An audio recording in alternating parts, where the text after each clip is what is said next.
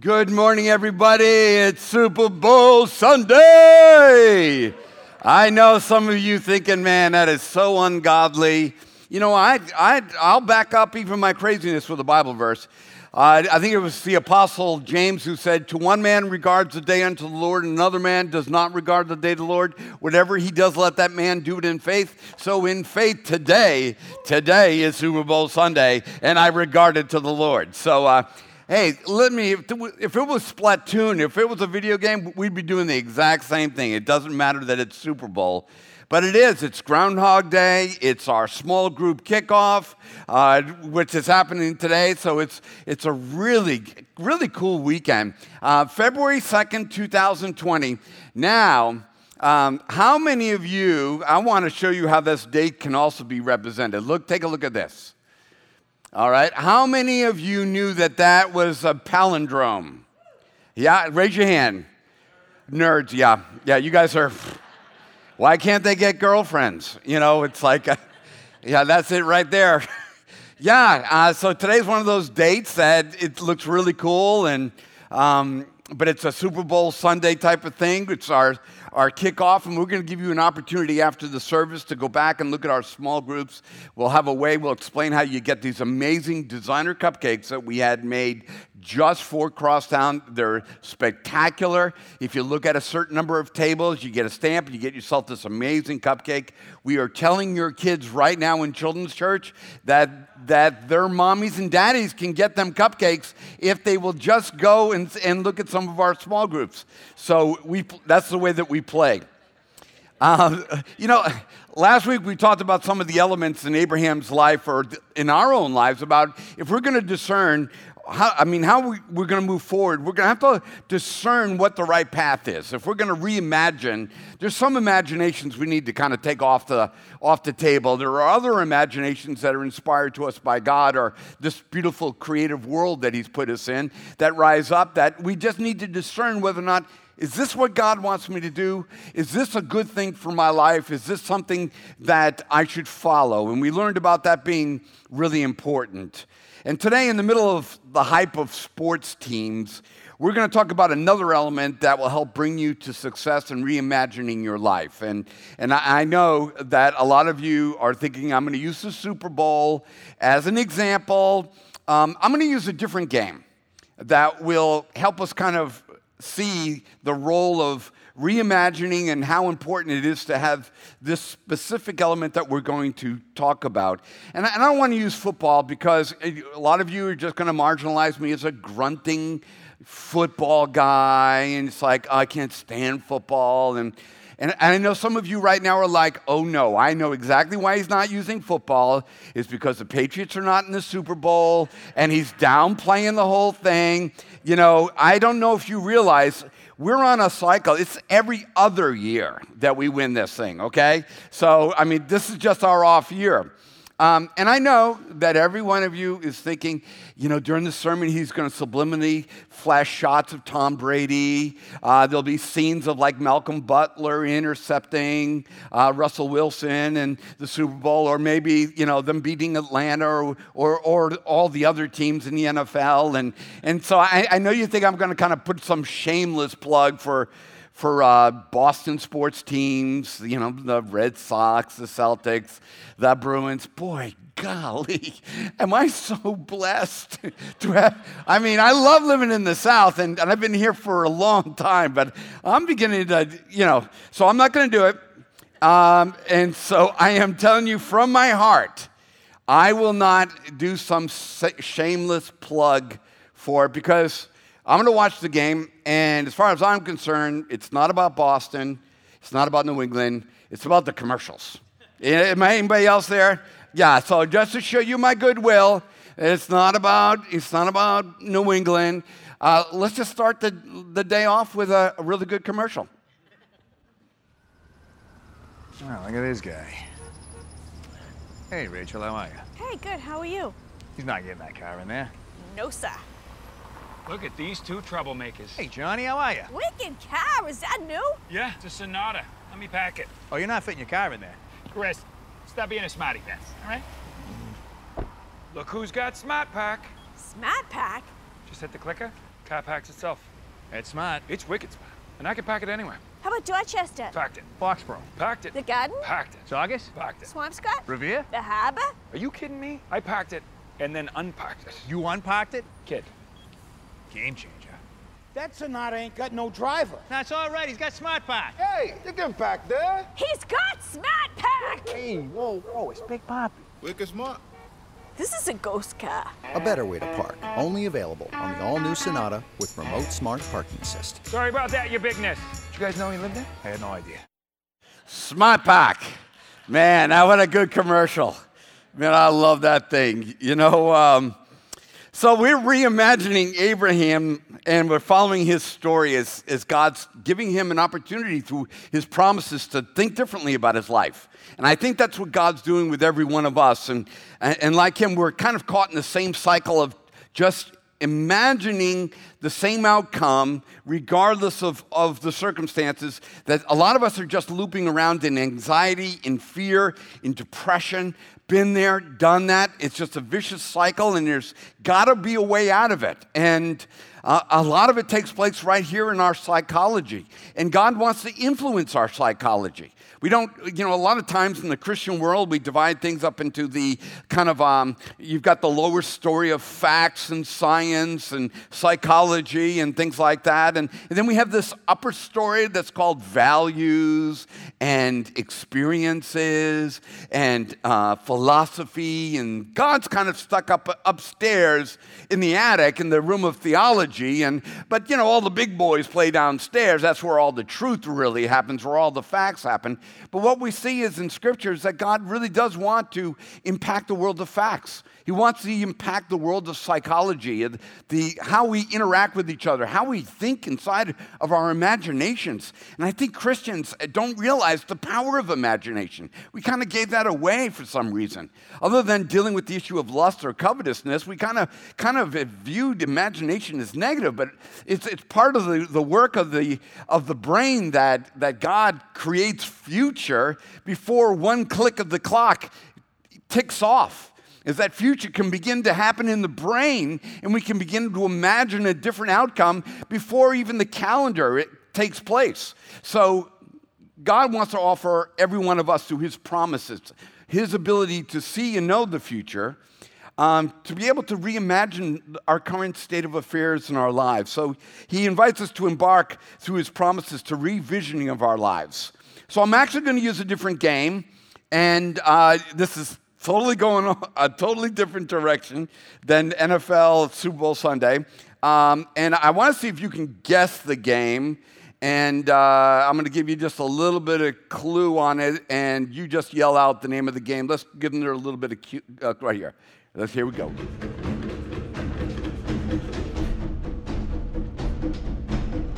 Anybody?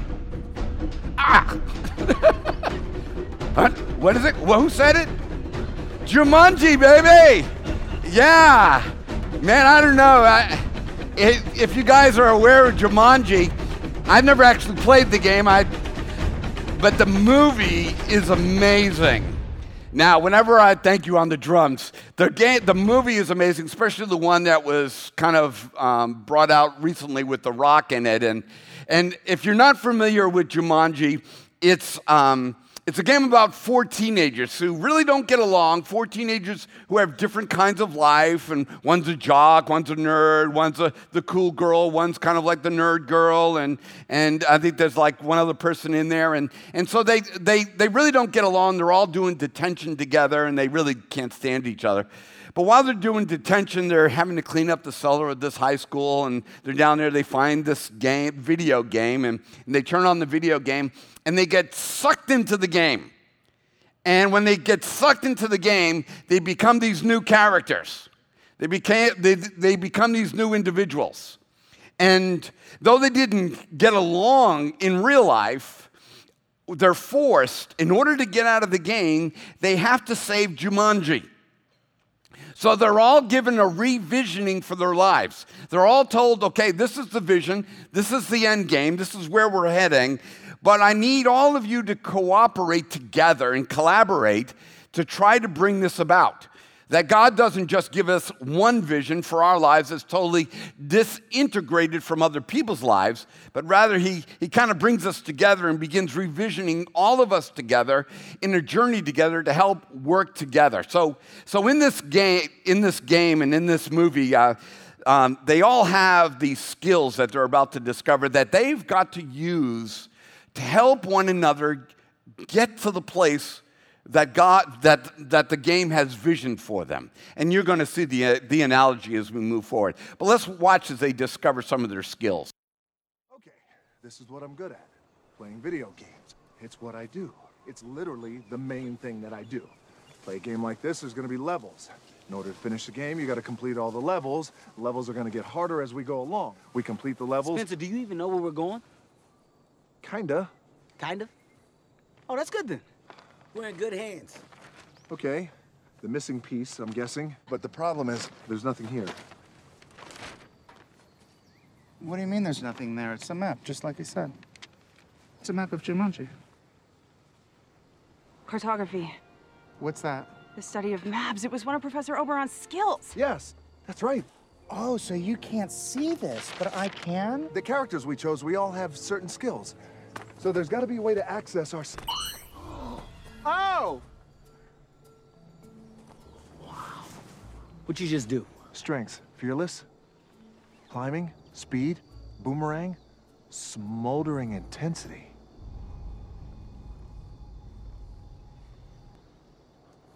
What just happened? You just smoldered. Weakness. None? Strengths, karate, tai chi, aikido, dance fighting. Dance fighting? Is it even a thing? Weakness, venom. Seriously. Paleontology, what does that even mean? Study of fossils, I think. That's kind of cool.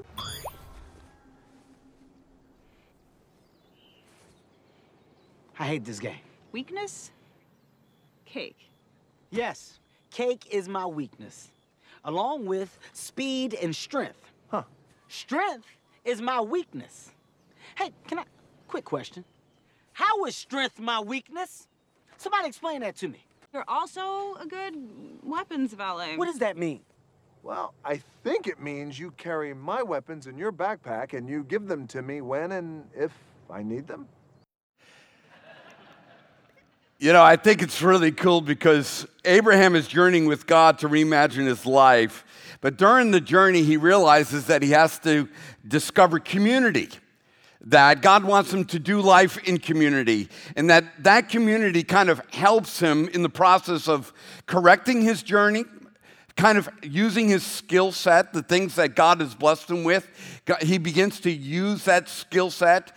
It helps him find strength and give strength to other people in the middle of this journey. And so what we're going to find out today is that we all need people to bless in our lives.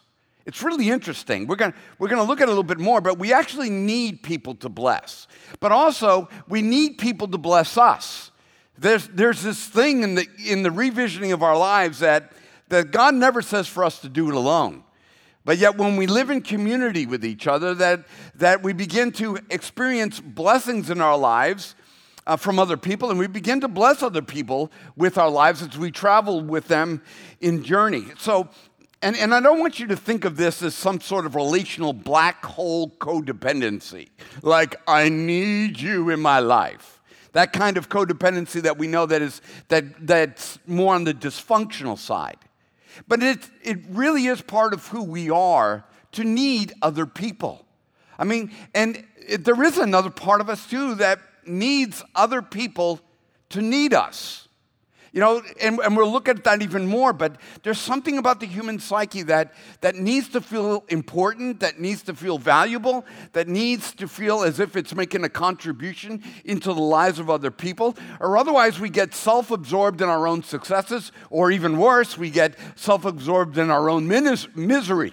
We just get kind of caught in this darkness of our lives, in the situation of our lives. So whether you get it from the narrative of Genesis, where we're told that God said it is not good for man to be alone, This idea that we're to live in community with each other, or that God created us in the image of a community, if I can call the Trinity a community. I mean, when God creates us, he creates us in the very nature of this idea of being in relationship, Father, Son, Holy Spirit. Don't know how it all pulls off, don't know how it all works, but there is that sense of voice within us that we're not just here to discover who I am, but there's a part of that who I am that's discovered in helping you discover who you are. And there's a part of me discovering who I am by you investing in who I am, because I need you to help me discover who I am in this whole process. Or maybe we get it from Jesus. When Jesus was talking to his disciples, as he creates this community, we call them disciples or apostles, and we know there was 12, and then there was, probably 120, and then there was probably 200 that kind of moved like a cloud of community around with Jesus.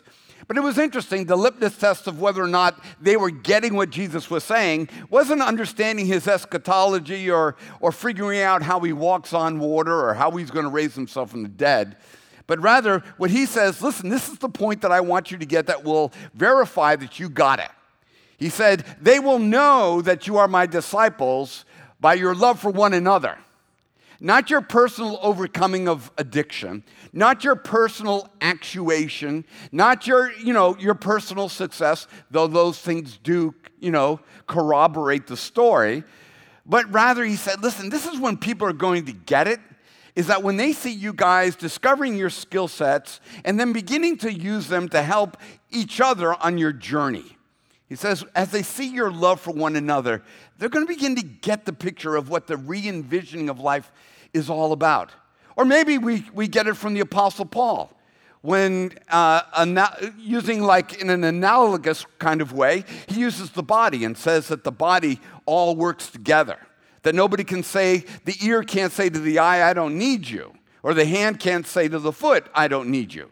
But he sees the working of God revisioning people's lives as a kind of collective process. Not only, discovering the individual dexterity of your hand, but also the operations of digestion in your heart and your lungs, all collaborating together to bring about the same result. Or maybe we get the illustration from watching the football game today. As you'll watch teammates, on the sidelines, you'll watch coordinators, you'll watch that guy, or that gal. It doesn't matter. It's like all of a sudden, when they take a timeout, all of a sudden they kind of walk out the field and there's that person that comes up with the little squeegee thing, the drink, and they kind of like open their mouths and this person's squeegeeing and putting it into their mouth.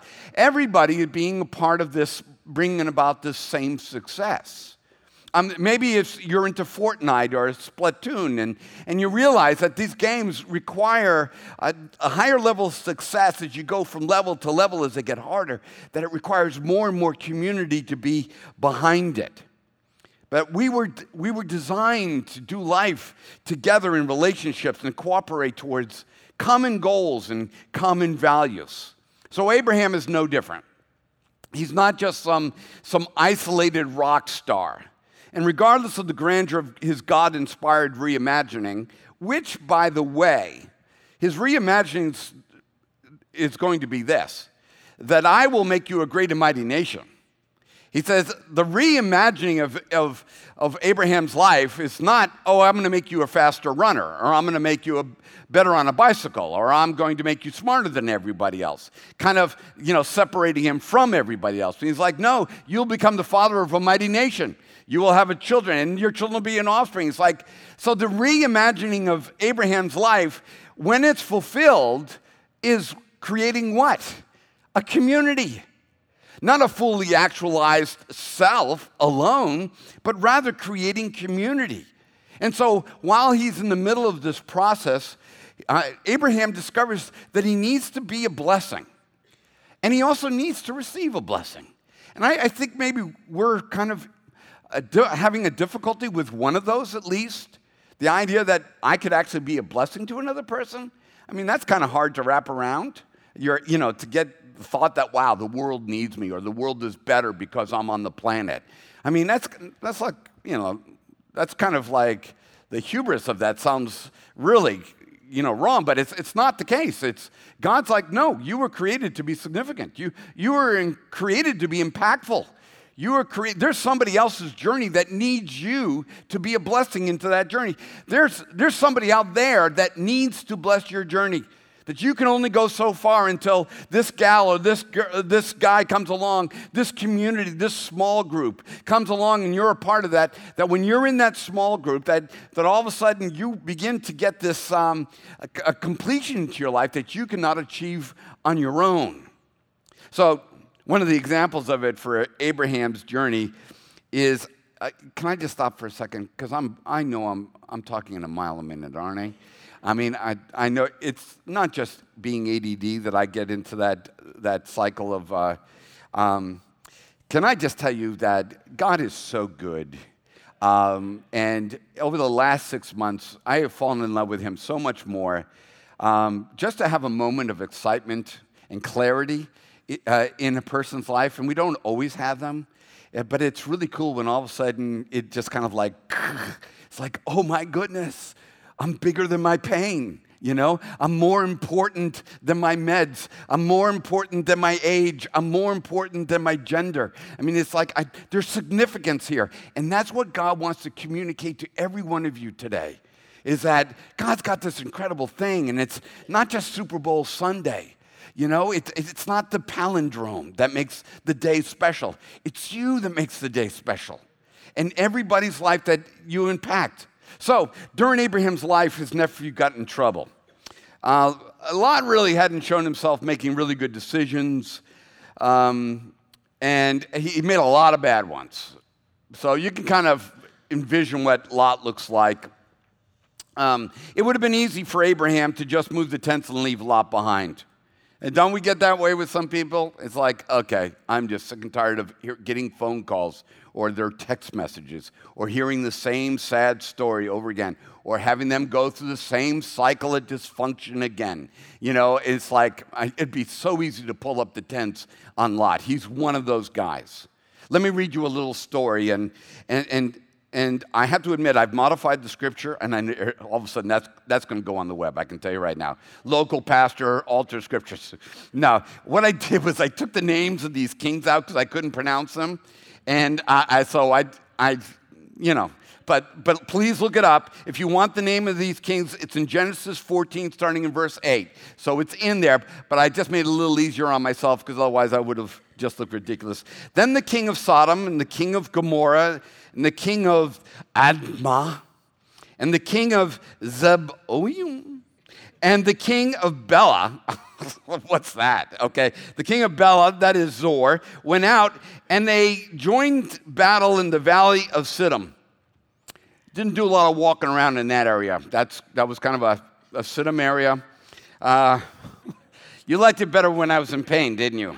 It's like somebody go smack him in the back. With the king of Elam and then the king of Qom. I don't know what that thing is there. I mean, I don't know where that place is. The king of Shinar and the king of Eleazar and the 4 kings against 5. And the kings of Sodom and Gomorrah fled, and the rest fled to the hill country.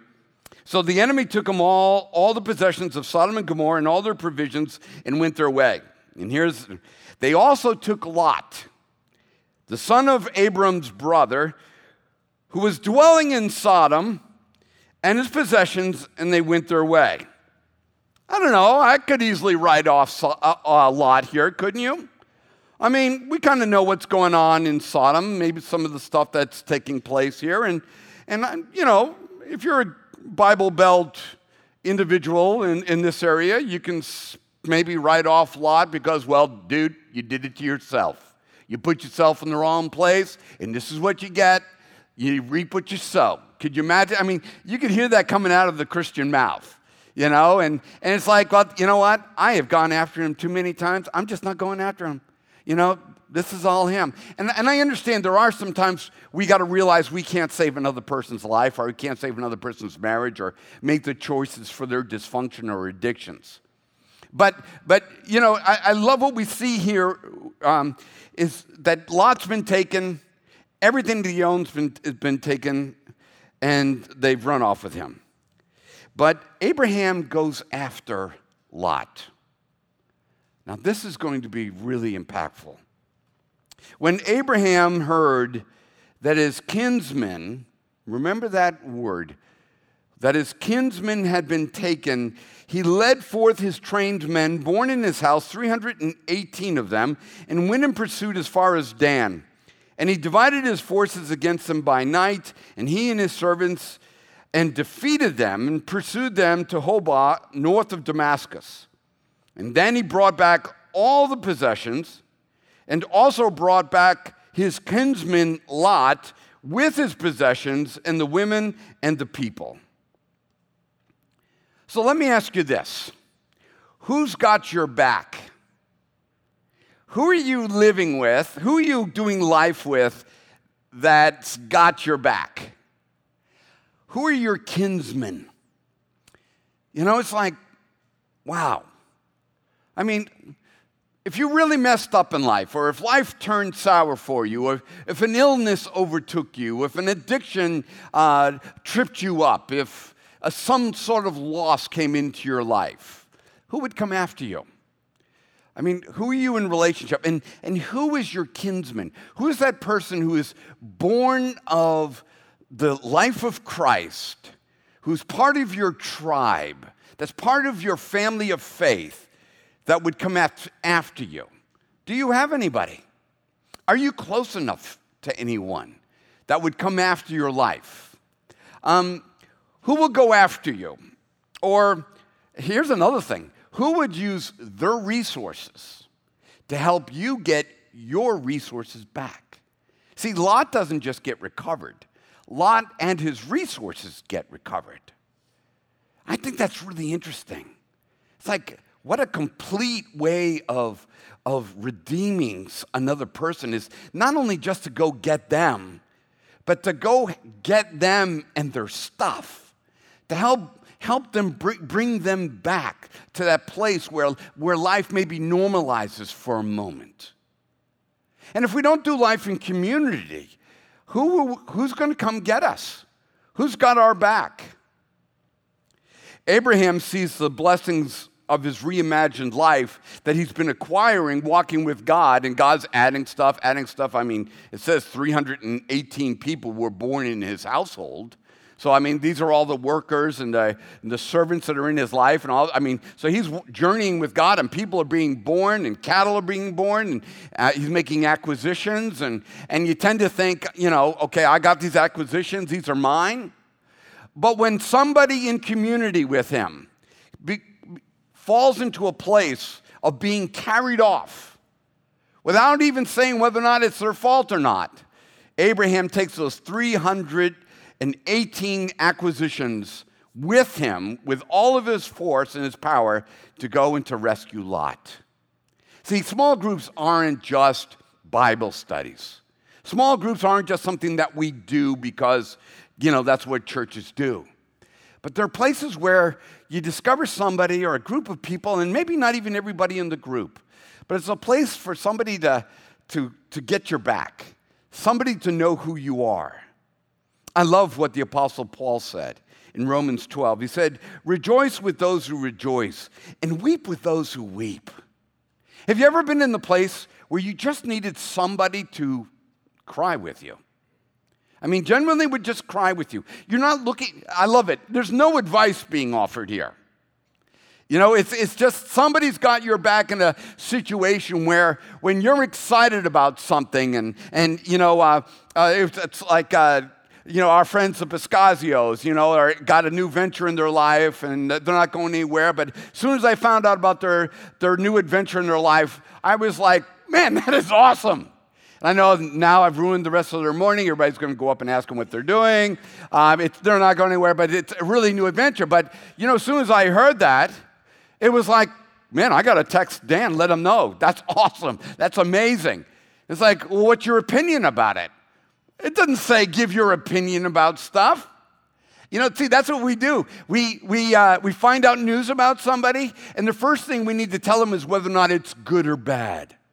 I don't know. Why are you guys doing that? I don't know. I don't know what my experience is. No. It's like, are they rejoicing? You know, so when you walk into the room and you're just kind of walking in the room and everybody in the room's doing this, you walk into the room and all of a sudden, hey, what are we doing? We're rejoicing. Well, okay, that's what we're doing today. It's like, what are we rejoicing about? What with this? Okay, we're rejoicing. It's like, wouldn't it be cool to have somebody that when every time you go through a situation, they come alongside of you, they got your back. They're celebrating with you. They're weeping with you. You know? They're weeping with you. And I don't want to, I hate to use my own personal examples all the time, but this is really big to me. It's like, I don't want to talk to people who don't feel what I feel, you know? Talking to Mark, you know, Mark's my age, and me and Mark have cycled together, and you know, he's had some bad knee things and replacements and all that stuff, and when I hurt my back and I can't ride, you know, it's like, I'm probably not gonna tell some 30-year-old, you know, so you can't ride your bike anymore. Why don't you do something else? You know, God bless you 30-year-olds, you're awesome, okay? No, I'm gonna go find another 60-ish person who loves cycling, that when I tell him I can't cycle anymore, I know he feels exactly what I feel. And he's not going to say, well, get over it, you're a Christian. You know? It's about the kingdom of heaven, Paul. And it's like, no. Dude, that's what you're weeping about? I got you. You know, I feel for you. I know how you're feeling. And it's so, it's not that anybody can fix it. I just want somebody's got my back. And I think we all need somebody, you know, and we got to be that for somebody else. We've got to get somebody else's back.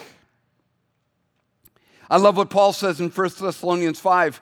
We urge you, brothers, admonish the idle, encourage the faint-hearted, not berate the faint-hearted, help the weak, be patient with all.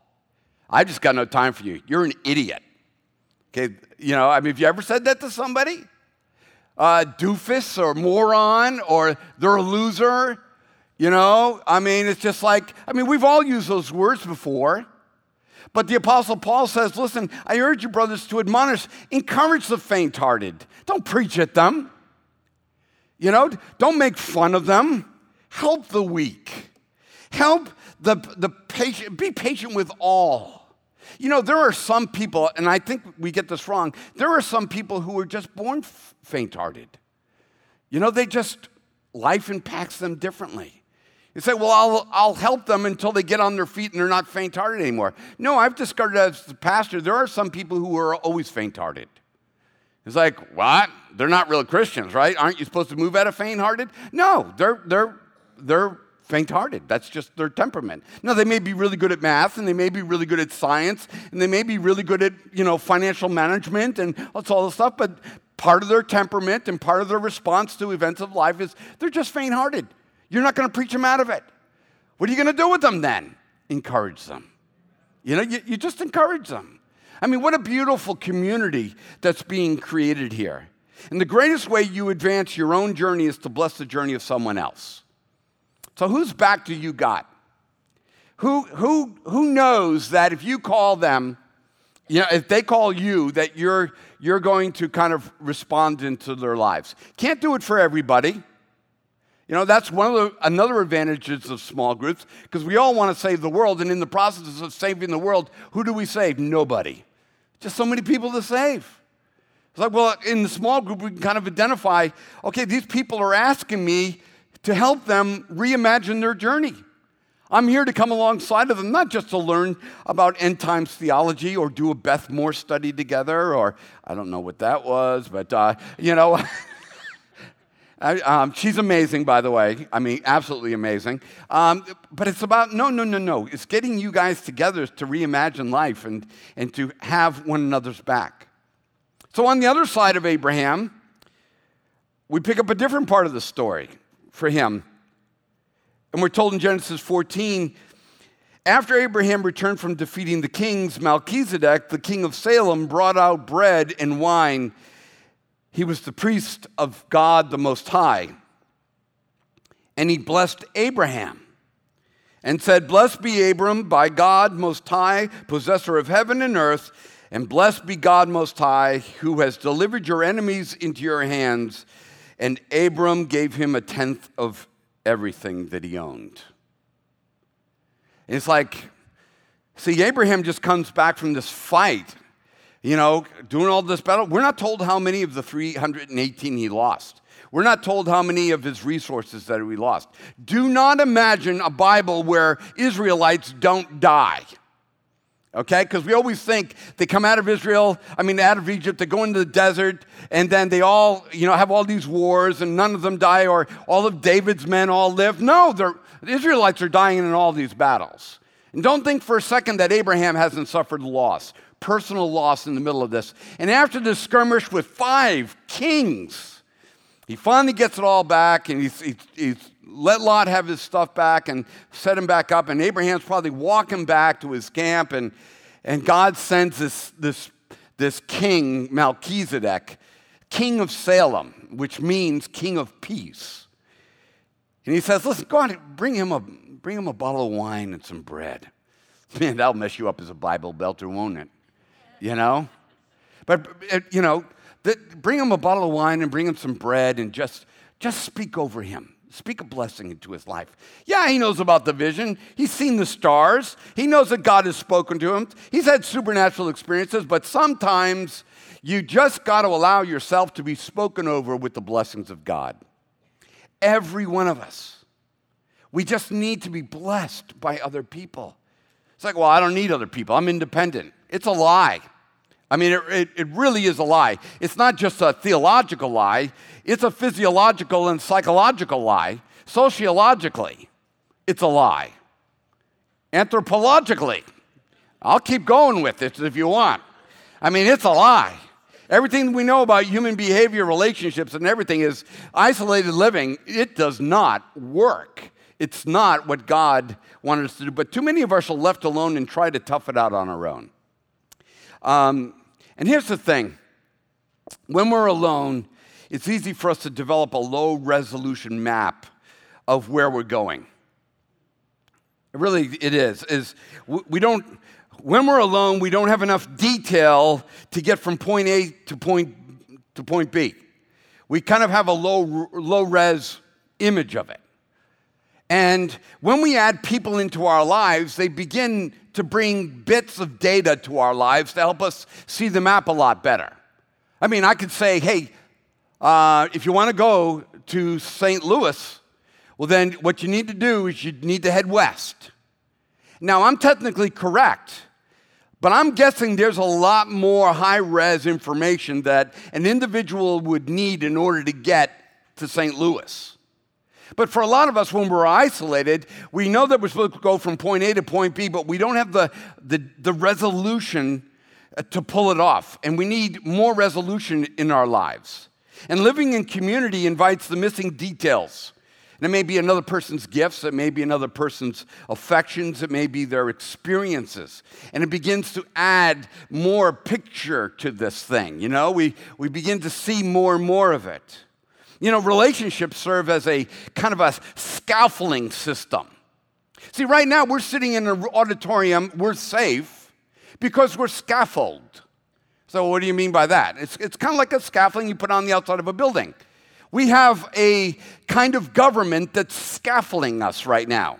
We have a police department that's scaffolding us.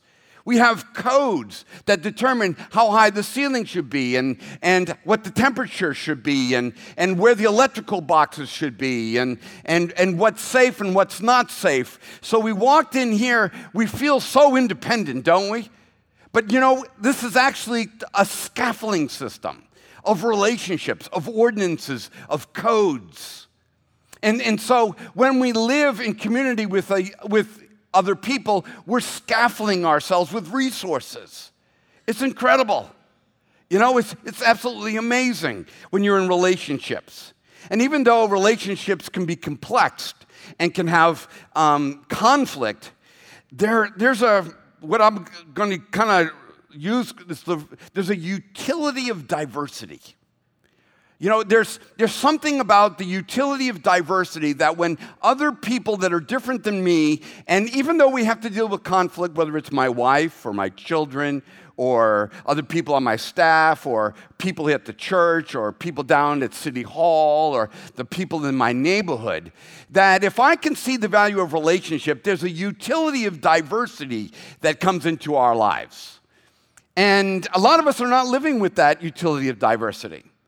One personal example is, I have a good friend, one of our pastors here at Crosstown is a doctor, and he's my personal physician, or he was. And he, so whenever I would have a serious injury, he'd be like, I'd call him and say, dude, I got something going wrong with this part of my body. And he's like, okay, I'll get you in an MRI. Let's see, you available at 4 o'clock today? And I'd be like, yeah. Well, you know what happened is that when he no longer was my doctor, he got really wicked promoted, and that was really good for him. But when he's like, you have to wait 4 weeks for an MRI? I didn't know that. You have to wait 4 weeks for an MRI. I'm like, what's wrong with our medical system in America? Now I'm seeing a PA. What the heck's a PA? And it's like, wait a minute, folks, that's the way it's always been. Well, you were spoiled. No, there was a kind of a utility of diversity operating in my life. But there's something powerful about being around other people in community that actually, hey, if you needed somebody to do a brake job on your car as a result of relationships with one another, I know a brake guy. If you needed somebody to make cupcakes for Sunday morning, like we'll be enjoying later on, oh yeah, where did that come from? The willingness to risk relationships. Yeah, but what about conflicts? Yeah, they're there too. Every car has an exhaust pipe, okay? But I never saw anybody turn down a really hot car because it had an exhaust pipe. And there's really cool relationships that you can have with other people that, they're going to have conflict. Yes, there's going to be a little smoke out the back, but you know what? We're all better together when we operate in relationships. And in my own personal life, so many of you have been a source of encouragement in my own time of captivity, in my own difficulties and the pains that I've had and the depression I've gone through in my life. And it's your stories that helped me through. There's one woman over here, I won't point her out, and there's 2 guys over there, and there's 3 people over here that when they heard that I was hurt, began to speak stories into my life. I had what you had. I've walked through. You're going to be okay. Oh yes, I was on that medicine. I almost, went crazy. You need to get off of that medicine, and all these stories. And then people telling me I'm praying for you and I'm concerned for you, and people were like, oh no, you're not going to be like this for the rest of your life. And I'll be like, really? You think so? Yeah, you're going to be okay. I'll be like, okay, all right. Yeah, I have what you had, and we speak into each other's lives. Oh, I have fallen in love with you all over again. I didn't even love you before. I'm just going to be honest. You're just here, but now I love you. It's like, why? It's because I know the power of your blessing. I know how special you are in your brokenness and in your life experiences and all the pain, all the things you've gone through. Your pain is not wasted on me. You may think it's wasted. It's not. Because when you share it with me, you're my hero. I'm going to tell you something. You're going to think this is crazy, but I'll tell you about the kind of love that I experienced here at Crosstown because of doing community with other people. When people heard that I was going through a hard time and the medication thing wasn't going to work and the injections weren't working and stuff like that, and people, and this doesn't get me. I know we have a police officer here, but people began to leave their old OxyContin on my desk. I know. It's like, wait a minute, they're leaving you prescription drugs? Okay, I'll even tell you this. Somebody left me a bag of weed. Yeah, that's funny. You're laughing at that, but the prescription drug thing didn't get it, You're like, no, and everybody's laughing about the weed. Oh, and no, it was great. That they left it.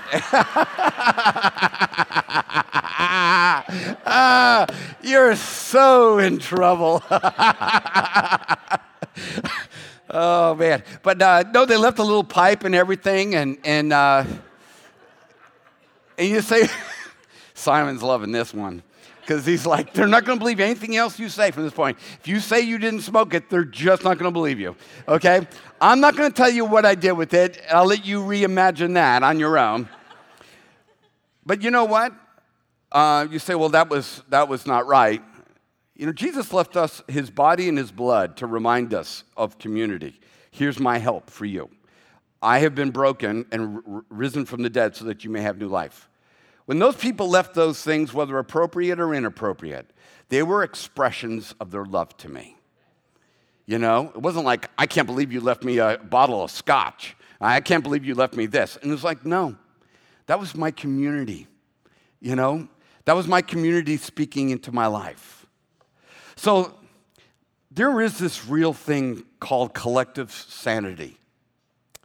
And that collective sanity is, you will only get so sane on your own.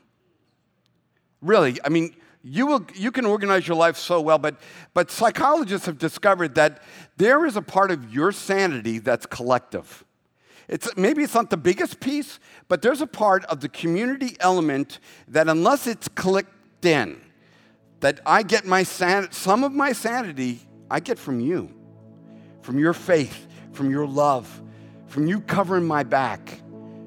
You know, from your experiences, you telling me your stories. You know, there's a part of my sanity I get that I can't develop on my own that you give to me. So as we're looking at small groups, can I please just move the churchified aspect of this out of the way? That's what churches do? Well, yeah, that's what churches do. Because it's so intrinsically God, it's what we do. It's so intrinsically human. It's not American, but it is an expression of our created modality, how we were made, how we function, how everything works. So let me encourage you today. You may have walked in here today if you came in here just waiting to have your socks blown off by a good sermon and go outside and expect your life to be better, there ain't any preacher good enough in this town or any town whose preaching will do that for you. It will happen in relationships when you've got somebody else's back and when they've got your back. When they bless you and when you begin to bless other people. What helped me out of my depression was not only that people were blessing me with their stories, was that I realized I really could bless somebody else with my story, as imperfect as it was. And it's like, wow, I should stay on this planet a little longer. There's a reason for me to be here. Father, as we enter into this special moment, this short little time of expressions, we just come to you with our lives. And God, some of us are alone and walking alone, and because we have created a facade of independence. Maybe we're living in our 30s and we feel indestructible. But Lord God, the sooner that we discover the value of other relationships, other people, doing community together, having kinsmen, people who are serving the same king, that speak into my life, that love into my life, people who will go after me, and people who know I'll go after them, the better my life will be. So Father, as we come today, as we pin our prayer to the cross, we do not pin it alone. As we ask for prayer with our pastors, we do not pray alone. As we come up and eat the body and blood of Jesus Christ, we do not eat it alone or to just ourselves, but to the kinsmen of God. So Father, just speak to our hearts, direct us towards relationships. We thank you, God.